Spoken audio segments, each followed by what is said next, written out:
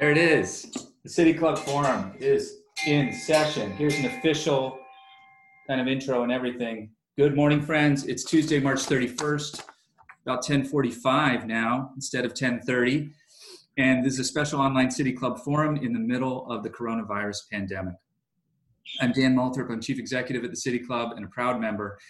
And about a week ago, we were discussing policy responses to the pandemic with John Corlett of the Center for Community Solutions in Cleveland, Ohio. And today we're looking at the federal policy response that became law at the end of last week. That response is known as the CARES Act. That stands for Coronavirus Aid, Relief, and Economic Security Act. It's the largest stimulus package out of DC ever in our nation's history, providing more than $2 trillion in economic relief to those affected by the COVID-19 pandemic, which is to say 100% of America and the globe. Our guests are Amy Hanauer. She's Executive Director of the Institute on Taxation and Economic Policy, and Robert Raben, President and founder of the Raben Group.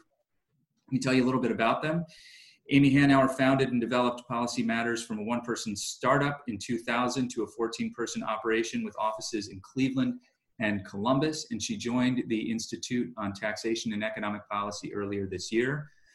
Robert Raben is president and founder of the Raben Group, which is a national public affairs and strategic communications firm with offices all over the place, including in Cleveland, Ohio. Before starting the Raben Group, he served in several high-ranking public service positions, including as counsel to Congressman Barney Frank, who once upon a time spoke at the City Club of Cleveland. He was Principal Deputy Assistant Attorney General and also Assistant Attorney General of the Office of Legislative Affairs.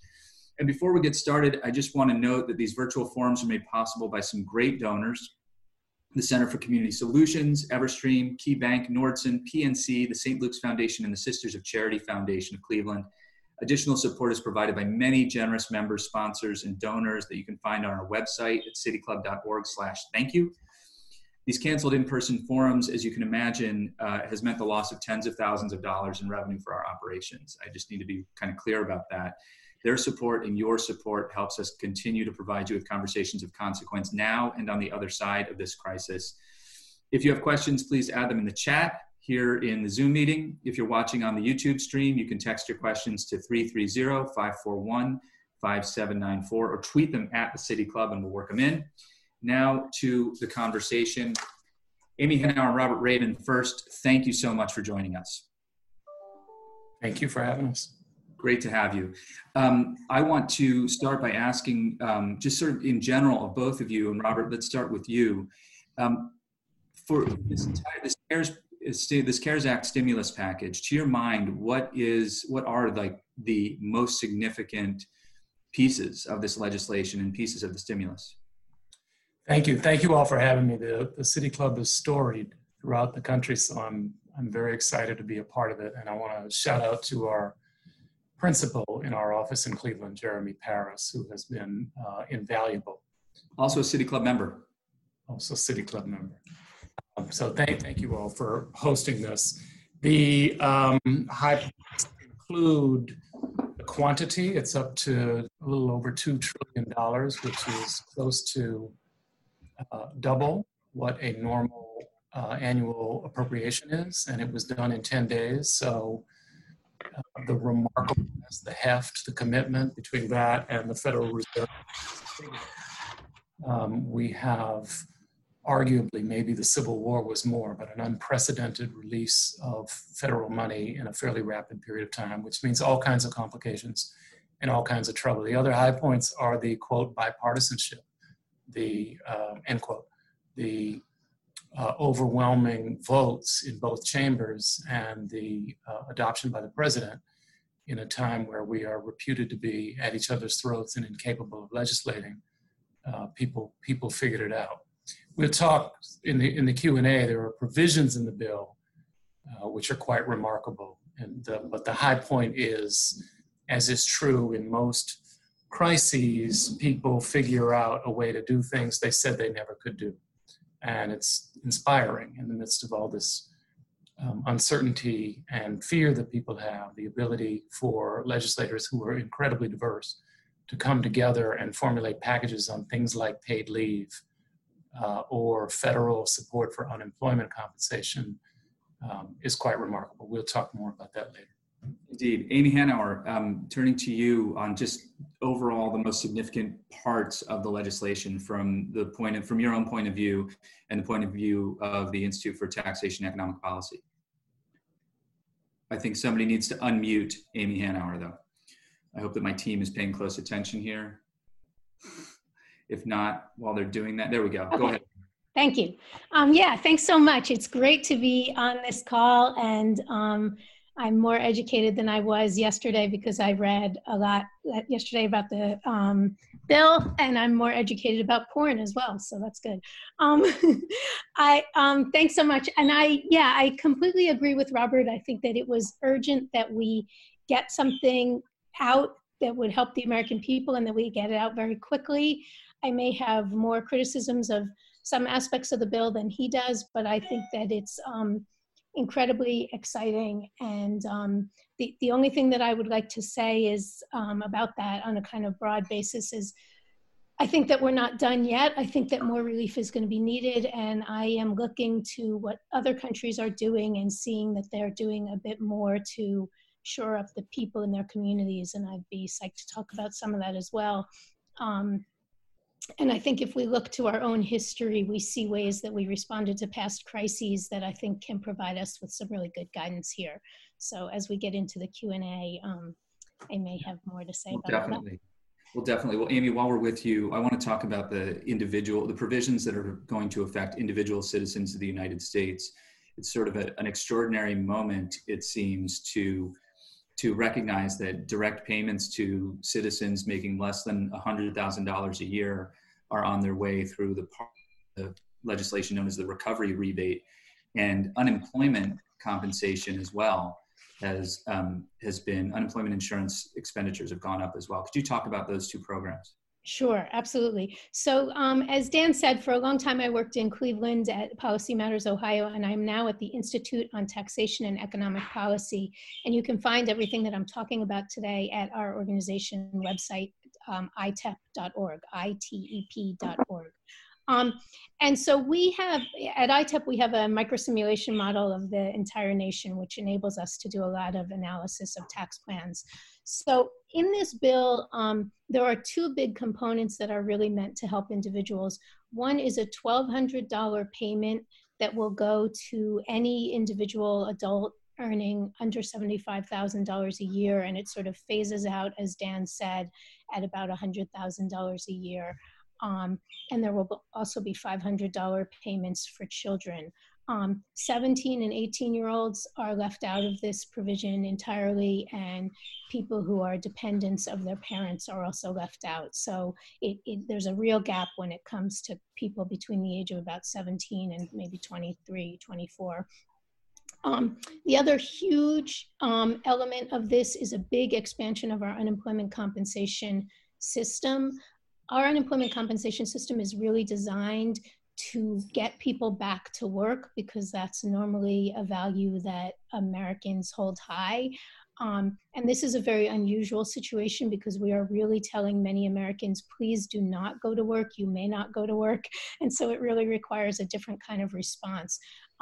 So the federal government extended unemployment compensation by 4 months through this bill. They provided federal funding so that states and their systems don't have to bear all of the costs of this. And they provided a $600 weekly additional payment to anyone who qualifies for unemployment compensation, which is going to be a huge, huge help to people. That's in addition to whatever benefits you otherwise qualify for.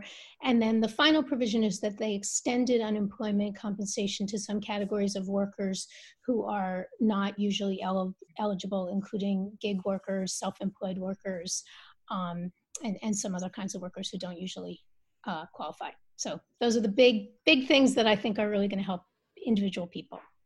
There's some more questions that we're going to have about unemployment, but Robert Raben, I wanted to turn to you to follow up on that question, or that was sort of raised in Amy's comments, that 17 and 18-year-old dependents are left out of the recovery rebate program.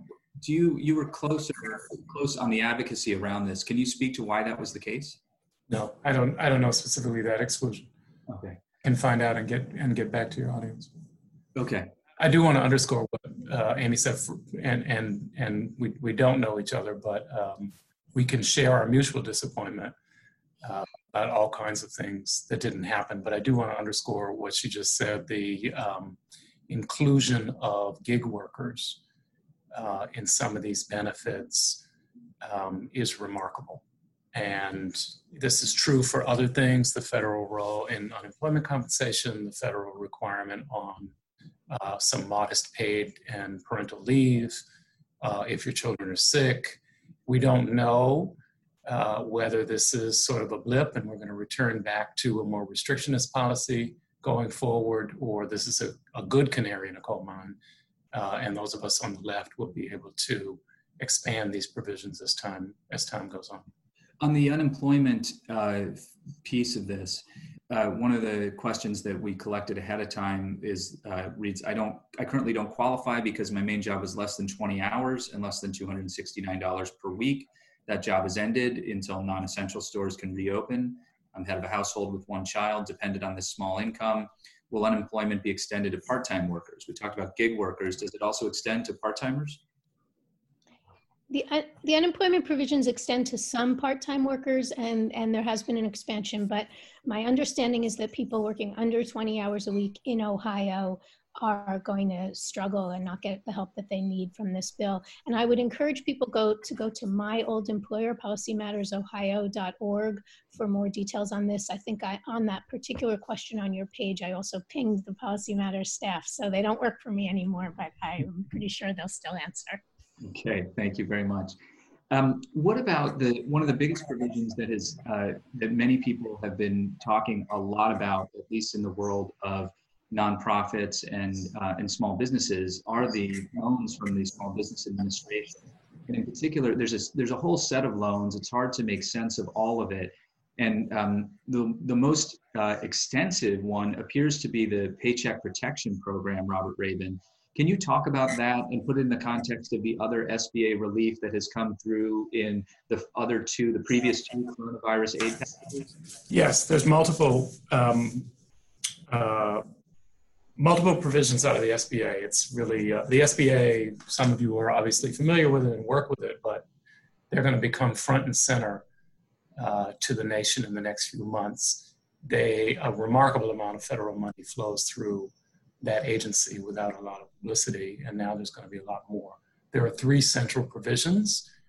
Paycheck protection, as you just said, there's an emergency, sort of a disaster loan, and then there's an increase in lending for those who are already part of the system, either under the 7A or 8D program. I'm going to encourage people, rather than get into the technical, the SBA.gov, right on the front of the website, they do an unusually good job of explaining the three different programs with click-throughs, and an application form is available. So you can find all the specifics of the interlocking programs on the website, sba.gov. It is remarkable that the government is able to do a forgivable loan. They're putting out several $100 billion to banks with the hope that the banks will leverage that money to several trillion to make forgivable loans to cover payroll, rent, lease, et cetera, over a defined period of time. Amy Hanauer, can you speak to that Paycheck Protection Program? It does seem extraordinary to me. Last week, when we were discussing some of the policy responses with John Corlett, he mentioned what's happening in Denmark, where the government is basically nationalizing payroll for private employers and in supporting 80% of payroll. And we both sort of talked about that and thought that's extraordinary. And then the United States went ahead and included a really kind of similar provision, although it's limited in duration, but a fairly similar provision in this stimulus package. It does seem like way more generous than we would have anticipated in some respects. Yeah. And so I think Robert knows a lot more than I do about the SBA provisions, but I will say that, like Robert, I feel like for the amount of time that they had, Congress really rose to several, to making some choices that are unusual in this country. And you're right, Dan, that in a lot of other places, I've looked more closely at the Canadian plan that was just released this morning and the British plan, there's really a covering of the wages so that people do not have to lose their place of employment and employers do not have to lose their workers. And I think that that's really something we should be thinking about and doing in this country. Some of the things that I really like about the SBA portion of this is that the SBA is a really established way of providing assistance to small businesses. And so I think that some of the concerns I have about perhaps graft or things that we may regret giving away later to the large business portion of this bill, I think will not be an element in the SBA portion of this bill, where I think there are really established policies in place to make sure that the small businesses applying for assistance get that kind of help. One thing that I just want to say, and then I'll stop, is, when folks look at this bill, there is $500 billion for corporations and large businesses in this bill, and I believe it's $349 billion for the SBA portion, and then a much smaller amount for the individual aid. So it gives you a sense that there were some aspects of this that kind of proceeded the way you might expect in American public policy, and some aspects that I think were a bit unusual. Well, your Senator Sherrod Brown was front and center at pushing for changes in the Senate provisions on the Oversight and Accountability Board that will inure to the corporate side of the House. Yes. It's a big deal. I'm certain that there'll be further wrangling if there's a fourth piece of legislation over the transparency of the decision-making process on all of the loan programs, and also Congress's role in that. But people had, obviously, if you're experienced, they had tremendous learning, good and bad, from the TARP program 2008. And many senators and members of the House are fighting that battle still. I just wanted to note for anybody who's here with us on the Zoom channel that we disabled the chat because there's I think the folks who tried to disrupt us before were still actively seeking to disrupt conversation. So if you have a question, please to 330-541-5794, and we'll work it in.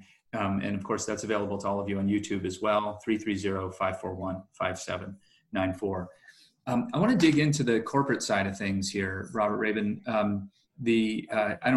You know the figures better than I do, but there is significant relief for large corporations, including airlines in particular, and many other important, sort of economically important, and in sort of macroeconomics kind of way. Can you speak to how that money is going to be spent and what exactly the oversight will entail? I can speak to what's intended. Okay. We have some significant structural problems, which are not unique, but they're stark. The staffing at the top of a lot of the agencies is deficient right now, and I don't mean that as a statement about any particular individual.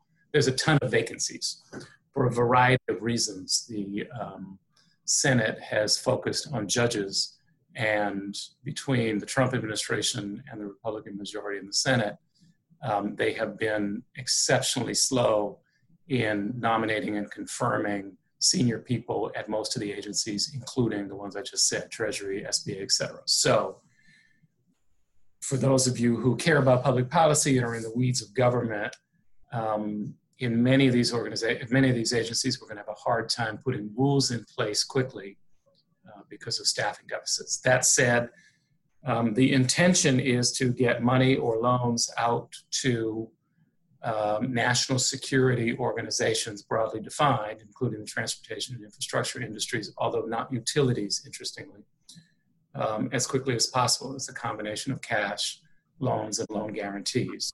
So some go directly from Treasury to corporations that are eligible, and some will be through private lending, black BlackRock has been tapped to be sort of the master contractor. Big surprise, BlackRock has been tapped to be the master contractor on a lot of the flow of federal money. So for those who don't know, BlackRock is one of the largest institutional investors on the planet, really, and holds a tremendous amount of sway in financial markets. To be fair to them, it is reported that they have Congress capped their fee at $7.5 million for this piece of it. My suspicion is they'll have multiple engagements with the money. But I interrupted you. No, that's quite all right. Amy Hanauer, did you have on the corporate side of things, the bailout for corporations? What are the tax implications for these corporations with respect to the taxpayer money that is being funneled to them? Yeah, I mean, so I think that a lot of great advocates fought to include more accountability standards, as Robert said, and I am hopeful that will be helpful in this regard and will help limit the amount of sort of unaccountable giveaways that are made as was done in TARPs. So there were standards in terms of limiting stock buybacks, in terms of limiting executive compensation, in terms of retaining some of the workforce, and in terms of the degree to which these giveaways could go to Trump businesses, Trump-owned businesses, although not to Kushner-owned businesses. His son-in-law, it turns out, was a little bit of an oversight. So I think that there will be a little bit more accountability. There also was an oversight board created, which I think will provide some accountability. So, you know, I think we need to keep pushing and keep examining. The other thing that I will say is that, and when you mentioned airlines, I thought about this in particular because at itap.org, we just did an analysis of airline tax paying, and in the most recent 2 years, 6 of the 7 biggest airlines paid almost nothing in federal income tax. So I find that interesting because I think that we need to think about what does the public sector do for us, and what do we all need the public sector for, right? And corporations really need a strong public sector, and I think that that's becoming really apparent right now. We all need a strong public sector, but the corporate community needs it just as much. We need it for public health reasons and for public safety reasons and for air traffic control reasons, and yet a lot of corporations try to get away with not paying taxes during times when they're doing well, and then are very quick to come around with their hand outstretched in tragedies like this. So I think that my hope is that we emerge from this with a new recognition of our mutual interdependence and of the need for everyone to kind of contribute to our tax code in good times so that when they or others need help, we have the resources to provide that help. You know, well, I'm sorry, Dan, I'll let you go. Go ahead.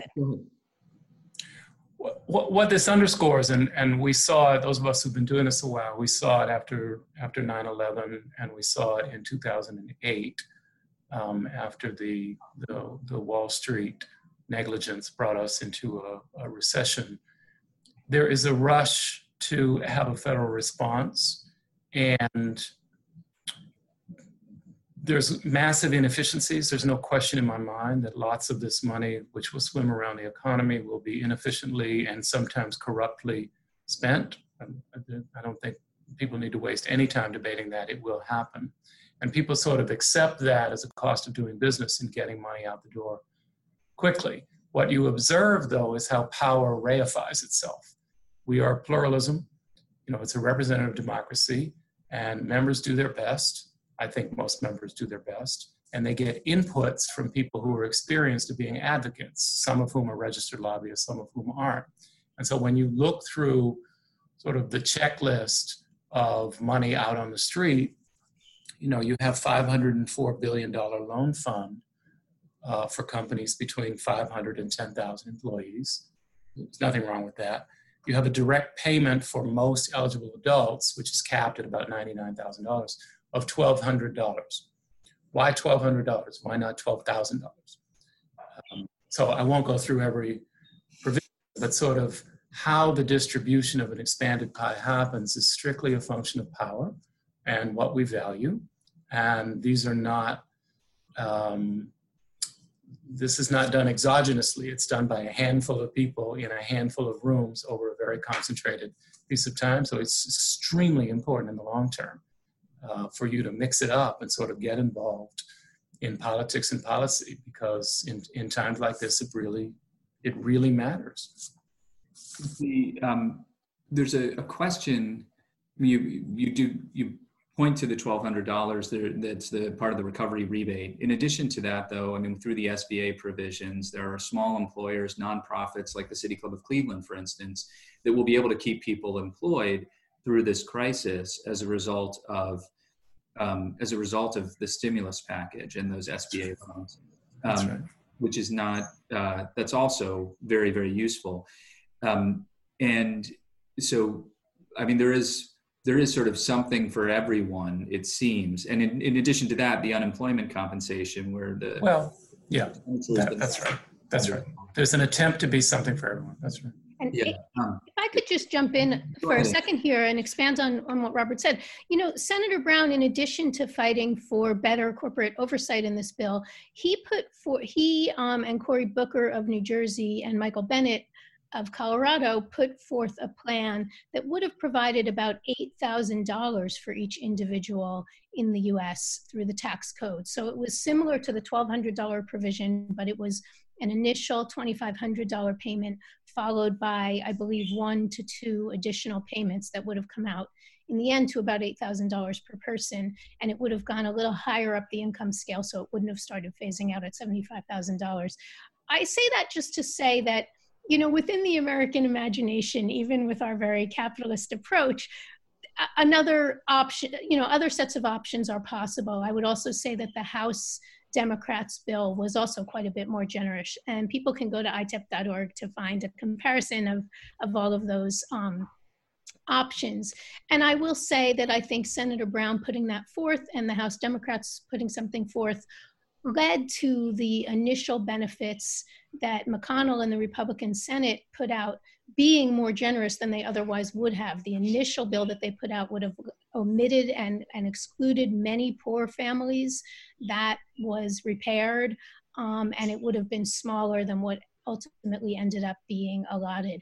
So, you know, I think Robert's exactly right. Like, people, like all of the people listening to this call, need to be fighting. They need to be in the mix. They need to be supporting progressive proposals when they get out there. And, you know, it's never, nothing great that is accomplished by the public sector ever gets accomplished without people like those on this call pushing for it.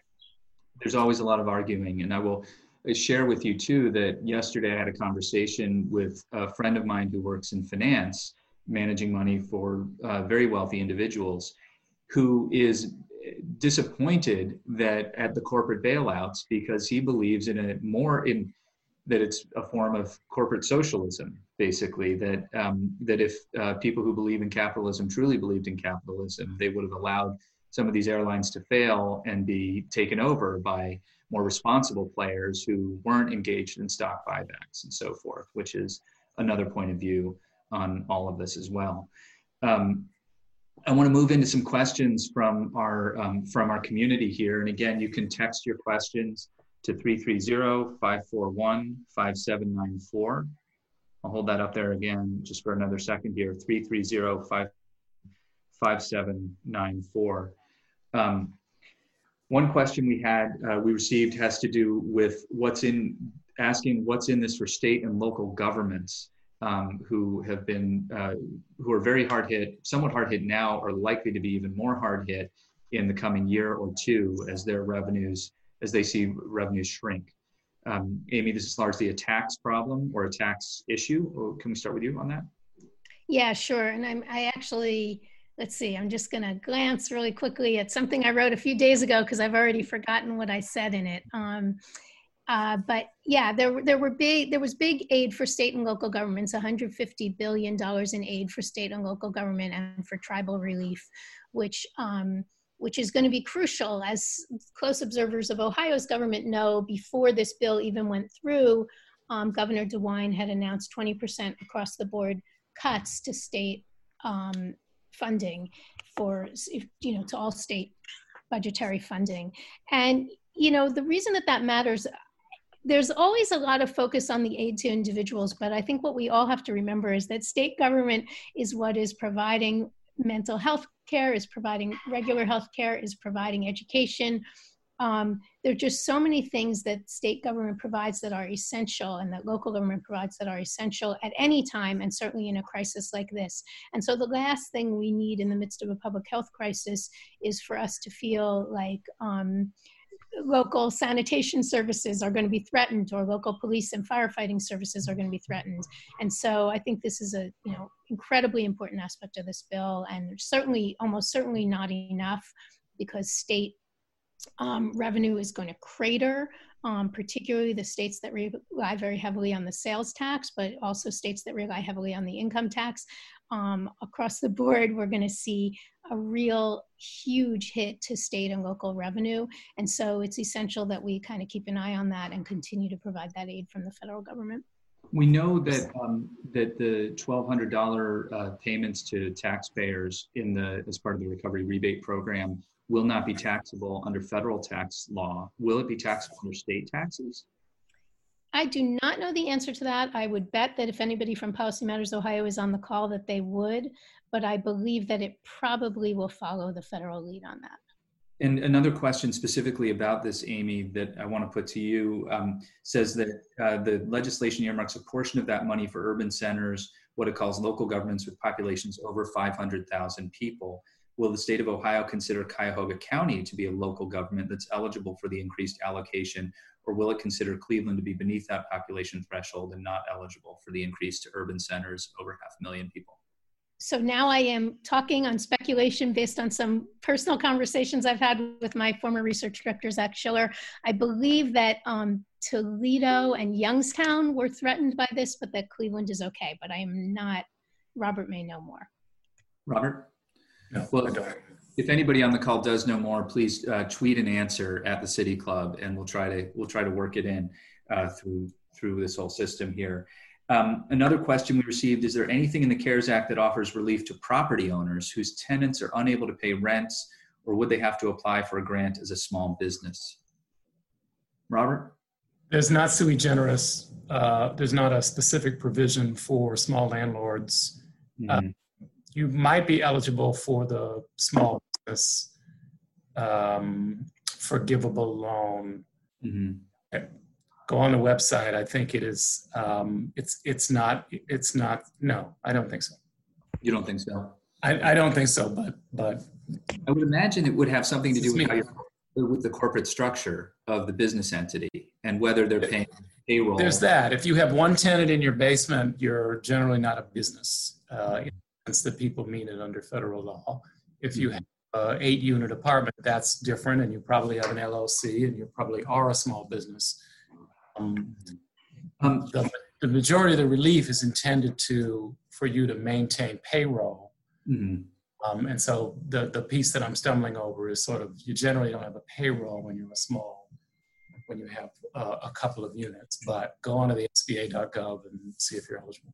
Okay, and then probably also seek advice from your bank, your bank that administers the SBA loans, because they may have more ideas about requirements. I have just two quick things. One is just I heard that you were talking about rental, and I will say that one provision in this bill that was really I thought quite important was that for any landlord who is sort of under the government auspices, either Freddie Mac or Fannie Mae. Am I getting that right? There is a moratorium on evictions during the initial part of this catastrophe. So I think that that's really important. I also got a text from someone in the county saying that those dispersal decisions have not yet been made and that the county is tracking those. So that's kind of an answer to the question you were asking just before. There's also a 90-day forbearance on mortgage payments if you have an FHA or other federal guaranteed loan. But I'm not a housing attorney. I don't know what the forbearance means, but it is a provision of the bill, and you can find it. It's continuing with the SBA loan questions for a moment. How is the 2.5 times monthly payroll calculated? Does it include money paid to independent contractors such as musicians, or just people on payroll? How should we account for tips? This is obviously, this is from the owner of the Happy Dog, a very important civic and cultural and drinking institution on the west side of Cleveland. But do you have any answers on that, Robert? No, and I'm not going to practice tax law Mm-hmm. in front of 250 people. I'll repeat, and I'm sorry that I'm repetitive. Mm-hmm. SB.gov has all of the regs and guidelines for how the forbearance program works, the paycheck protection works, the disaster loan protection. It's a click through, read the rules here, and it will answer as best as possible those questions. If they're not on the site, the answer is nobody knows yet. There have to be some wrangling back and forth with SBA and congressional staffers about how to answer specific questions not covered in the legislation. Amy, do you have any insight on that? I do not. Okay, here's another one though on the payroll protection program.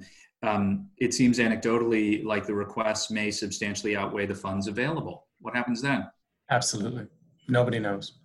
It's first come, first serve. It's open till December 30th. Hurry up. And I would certainly agree with what Robert said. And I would also say, and then go back to Congress and demand another round of aid, right? I mean, this is an unparalleled economic catastrophe, and it's going to require that people advocate for their communities and for their families and for themselves. There's a question too that we received. How do you feel the U.S. federal response package compares with the Canadian economic response package, which is highly specific? It assumes that you are familiar with that package. So are you, firstly, and how does it compare, Amy? Well, so based on the one article that I read this morning, my understanding is that Great Britain is covering 80% of former salaries. Canada is covering 75% of former salaries.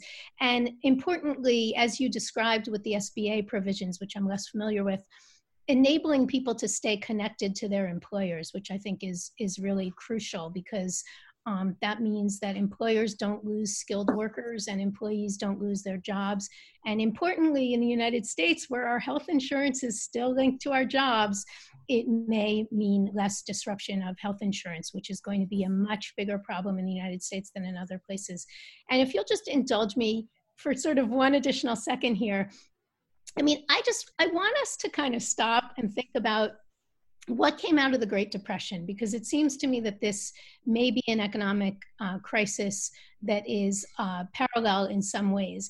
And if we think about what came out of the Great Depression, right? We went into that without an unemployment insurance program, without Social Security, so that elderly people were the poorest population that we had, without a minimum wage, without government encouragement to join a union, without overtime provisions, and without child labor laws. And we came out of the Great Depression with all of those improvements to our structures. Fundamental, enormous changes to the way that American business and American society looked. And I think that we have to take a moment to think about past what we've done in past historical moments and how we've responded, and think about how we can respond to this historical moment to come out as a better society and a stronger society, and one where we're all a little bit better protected. Well, let's pursue that. Speech of the moment. No, Amy, I think that's an important soapbox to remain on for a minute. This is there is this idea of not wanting to waste a crisis. And early on in this crisis, I began to think about those kinds of questions. What are if we do wind up fundamentally remaking aspects of our society and aspects of our economy, well, what should that look like? And, what would we like to see on the other side of this?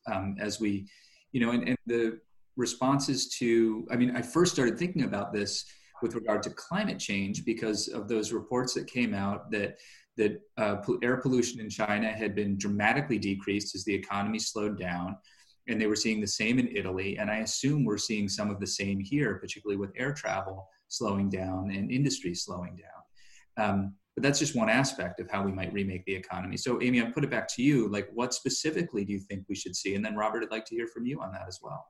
Yeah, well, I'll say a couple of things. I mean, we finally found it as a result of this crisis to provide some federal provisions around paid family leave and paid sick days. And I think that those are things that almost every other country manages to deliver as a basic part of their safety net or a basic part of their employment contract that ought to come out of this. But more fundamentally, as you're describing, what always occurs to me is, look, we should be spending a huge amount of our collective resources to prepare ourselves for climate change and to reduce the consequences of climate change. And that, what occurred to me in this crisis, which wasn't one that I'd thought a lot about in advance, is that a pandemic wasn't necessarily what I have spent many years thinking about, although others have. But it makes it clear that we should be reserving more of our economy for public problems. And then we can deploy those resources in crises in the ways that they need to be deployed for that particular crisis. So if we had a much larger share of our population employed by the public sector in scientific pursuits, they could have been redeployed from perhaps climate change aversion in normal times to trying to help deal with this crisis right now. So it makes me think about what share of our population is engaged in trying to deal with public problems versus what share is engaged with, creating new video games or, or creating new content, or even just trading on markets in ways that don't actually improve our fundamental economy. Robert Raben. Wow, I co-sign everything she just said. I think we're going to have, I know we're going to have a significant rethinking of the relationship between work and space, and how we congregate to do work and how we don't. And it's going to be defragmenting and liberating to see the innovation that comes from that. I think we're going to see the left and the right is going to come closer and closer about disaggregating benefits from employment. I think if you've got gig people now in a federal benefits program and you've got the right clamoring to slough off healthcare from employment, you might have some agreement about other ways to do it. And then this is sort of out of right field, but I fear we're going to have an explosion of viruses in prisons. And it's a wrenching problem. And I think it will push further the question around which there's some overlap on the left and the right about the role of incarceration and whether or not incarceration is the best response to behavior that we're not happy with. That brings to mind 2 points that were raised in 2 of our recent online forums. Last Friday, we spoke with Armin Budish, the county executive, who reported that Cuyahoga County has reduced its jail population by almost 50%, which of course raises the question, if you could do it now, why wasn't it done earlier? Did those people, the 50% actually need to be in jail? It was about roughly 1,000 people. And also the other, another piece has to do with the question that came up about 2 weeks ago or so on our Friday forum about the impact on the economy and how really vulnerable our supply chains are, as we're seeing with the shortage of masks, shortage of other medical equipment, specifically ventilators, and also the profit motive and regulatory environment in which hospitals operate, which means that, and have operated for decades, which means that we have likely a shortage of beds that some communities, in particular New York City, is already experiencing. I want to turn to some other questions from our community here. Has there been any early analysis of potential disparate impact the CARES Act will have along racial lines? Absolutely. Well, not analysis. There's been advocacy from people who know what they're doing on, and it's not guesswork, it's predictable. Number one, I didn't learn until yesterday, and now I'm going to lead an effort to do something about it.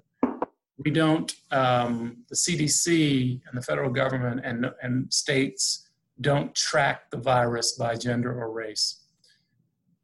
We've got age and we've got geography. And so we simply don't know.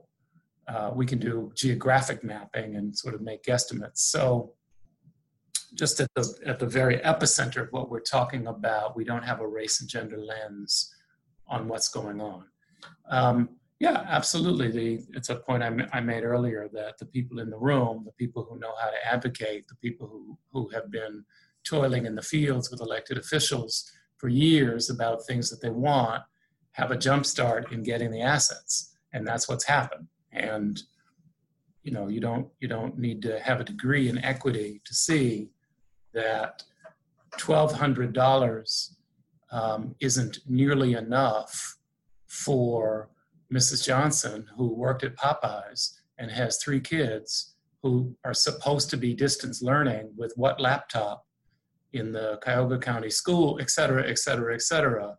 So the answer is yes. We got massive equity, race, ethnicity. The other spin on that is status, that people are wildly afraid that the public charge aspect of immigration law, even for legal permanent residents who are taking advantage of a public benefit or are deportable, are going to kick in. Mm-hmm. Amy? Yeah, if I can jump in. Well, I will just say that Janice Robinson, my communications director at ITEP, wrote a piece on race in the COVID response that folks can look at the itep.org webpage. But I will also say that, you know, one of our biggest lessons from history is the degree to which people of color have been excluded from protections that were advanced that the white community could get to a greater degree. And, you know, I spoke at the City Club years ago, and I'm very proud of that talk, but in it, I sort of waxed on about how great the GI benefits were. And I'm always a little sheepish now when I go back and hear about that, because since then I have learned the degree to which African Americans were excluded from the benefits of the GI Bill. And that was less widely known 7 or 8 years ago when I gave that talk. And so I think that it's pretty essential that we think about that, in addition to learning the good lessons from our past history, that we learn the bad lessons from our past history. And we haven't, because one of the groups that is excluded from that $1,200 benefit is anybody filing their taxes with an ITIN number, an immigration taxation ID number. I think that stands for ITIN. So undocumented workers who pay taxes but file with this special status because they don't have a social security number are excluded from that benefit, and they're one of the only groups that is excluded. So that's a lesson that we didn't learn and didn't fully engage. I'll also just refer folks to the Kirwan Institute at Ohio State University, has also written something about COVID and race that may be worth taking a look at. And that's spelled Kirwan, I believe. Correct. Another question from our community about the provisions of the bill, Amy, affecting required minimum distributions and charitable contributions. These are very specific tax provisions. Required minimum distributions have to do with investment accounts for retirement purposes, and charitable contributions are, of course, what nonprofits rely on. Nonprofits like, say, the City Club of Cleveland, if you're looking for a place to make such a contribution. But Amy, go ahead. Could you explain what's going on there? Yeah, and this is a part of the bill that I've only just read a little bit about. I know that the New York Times resource talked about it, and I'm not sure I fully internalized it, but I know that for individuals making modest contributions, there's, I believe, an additional $500 you can contribute tax-free, and then for those making those more, those larger contributions, basically it's tax-free. So I think up to $1 million in contributions can now be made without being counted against your taxes. Robert, am I getting that quite right? Maybe while you talk, I can glance at that part of that article. From what I understand, I think it's a $300, what's called above the line contribution means for taxpayers who usually take a standard deduction. If they make a $300 contribution, they would, that additional $300 would be tax deductible. Did I explain that correctly, Robert? I believe so. And policy matter, and sort of on the equity question, sort of why 300 and not 3,000 or 30,000? Yeah, that's a perfect question. Another question has to do with the specifics for the restaurant and hospitality industries. Cleveland's independent restaurants were thriving prior to the crisis. Most will be decimated and likely never reopen. Robert, this is not a situation unique to Cleveland, Ohio at all. How does this act assist them in particular, both in the short and long term? It is not a restaurant relief act per se. It is hoping to be a small business relief act with the paycheck protection provisions and the inclusion of independent contractors, gig workers, relatively expansive definition of employees. I don't think there's any question. I'm not a griot, but I don't think there's any question that we're going to lose an enormous amount of all business. I was going to say that earlier, that the government, certainly at the federal level, has much more institutional capacity to interact with and deal with businesses over 50. The vast majority of civil rights laws, the EEOC requirements, the reporting about your employees generally kicks in at 25 or 50. There isn't much interrelationship between the federal government and very small businesses. So if you're the bodega with 8 employees, it's going to be your state and your city. Mm-hmm. Delivering mental health telehealth services has unique challenges given the digital divide experienced by those living in poverty. Children often do not have access to phones or technology. If mental health agencies cannot deliver and bill for these services during this time, how can we keep those agencies whole and maintain this critical workforce who will be desperately needed on the other side of this crisis as well? And they're certainly desperately needed right now. Are advocacy efforts underway to seek grant support to keep these kinds of organizations whole? Yeah, Robert may have more to add, but I'll just say, I do think, like, whether it's childcare providers or mental health providers, a lot of the SBA provisions in this bill are available to businesses that we may not think of as businesses. And that's an important way to be helping at this time. And just this, my hope is that some of the positives that may emerge from this is more of an appreciation of the way that we can use remote learning and remote access to services. And I also think for friends of mine in the disability rights community, it's a kind of bittersweet moment where all of a sudden a lot of employers are saying, oh, actually you can work from home. We know that we may have previously excluded people with disabilities from many jobs, saying that it was not possible to do this job remotely, but now it is possible. And I hope that that we come out of this recognizing that physical mobility may not be a barrier to as many jobs as we previously thought it was a barrier to. So it's a little bit off topic from your question, but I think it's related. And one other thing that I'll say is, I think this is also revealing the degree to which internet services are a utility and an essential utility for Americans, and should be treated as such going forward. We may have lost Dan. I will take a moment to say, number one, I need to get off in a second, but it's interesting how everything in life is compared to what many of us had deep concerns about, sort of the concentration and size of big tech, the Facebook, Google, video service. And now that the world has shifted and our children are at home trying to be connected at the same time we're trying to do remote work, how grateful we are with the relatively sophisticated, we're not South Korea, but the relatively sophisticated private sector search functions where we can get accurate information when we think our government isn't giving us accurate information, or we can do these kind of calls. It's really, it's a remarkable shift in the utility of some of these private sector American industries that we rely on. All right. Hey, wow, that was great. Okay, so sorry I disappeared there for a second. This is the dangers of an entire family relying on Wi-Fi at the same time. So I wanted to also ask about this division between the these employees, small businesses and larger employers, buckets of 0 to 500 employees and 500 to 10,000 employees, and both have materially reduced the benefits, especially with respect to loan forgiveness for larger employers, regardless of tax status. As a nonprofit with 500 to 600 employees, my organization, which is a safety net provider for healthcare and childcare, among other things, will potentially receive less help than a highly profitable 400 employee software company, which seems suboptimal. Was there any attempt to differentiate nonprofits from for-profit employers in the drafting of federal legislation? Absolutely. There were massive brawls with blood on the floor, even with social distancing.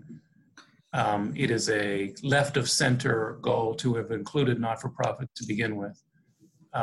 And you're seeing, sausage making is not only not pretty, but sausage making done under the gun of, the markets are falling, is that it's filled with incredible inconsistencies, inefficiencies, and, you'll pardon my candor, we're just getting started in terms of sort of the dysfunction and inefficiencies you're going to see as this money rolls out.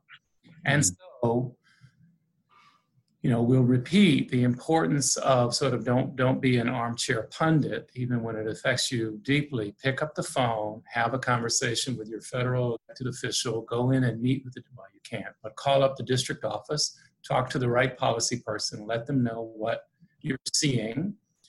The 535 members of Congress are not subject matter experts on your business. The only way that they can be informed about the best way to go is if you tell them. And you can do it with your state elected officials, you can do it directly with their employees and staff in their district offices. Pick up the phone, email them, let them know what you're seeing. There will be multiple rounds of legislation to modify that, which we've seen.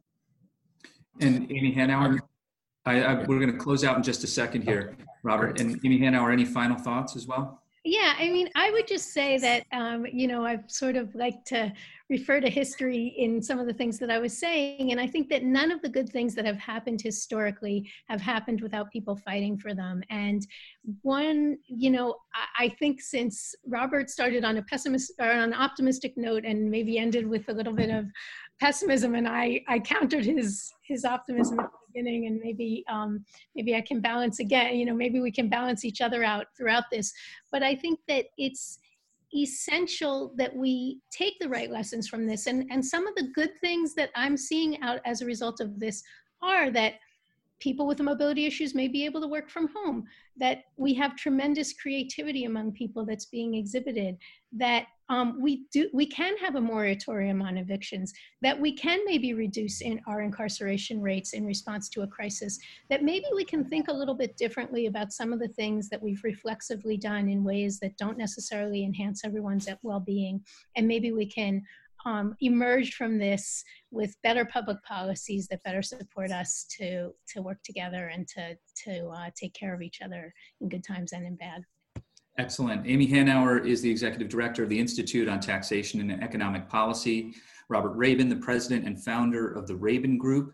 I want to thank you both. If this were the City Club, this is still the City Club, but if we were at the City Club, you both would be receiving huge rounds of applause right now. I myself will just wave my hands to thank you. I also want to just thank everybody for participating as well, and apologies for our stutter start there, if you will. Before we go, a big shout out to Julia Wong, who is our marketing and outreach manager, and today is our last day. We wish her all sorts of luck and success in the future, and we will be in her corner for the rest of her career. I want to thank our sponsors who I mentioned earlier in the program, specifically the Center for Community Solutions, Everstream, KeyBank, Nordson, PNC, the St. Luke's Foundation, and the Sisters of Charity Foundation, along with many great members and others. We got a new member during this program itself, so thank you very much for that. Thank you for contributions that came in during this program.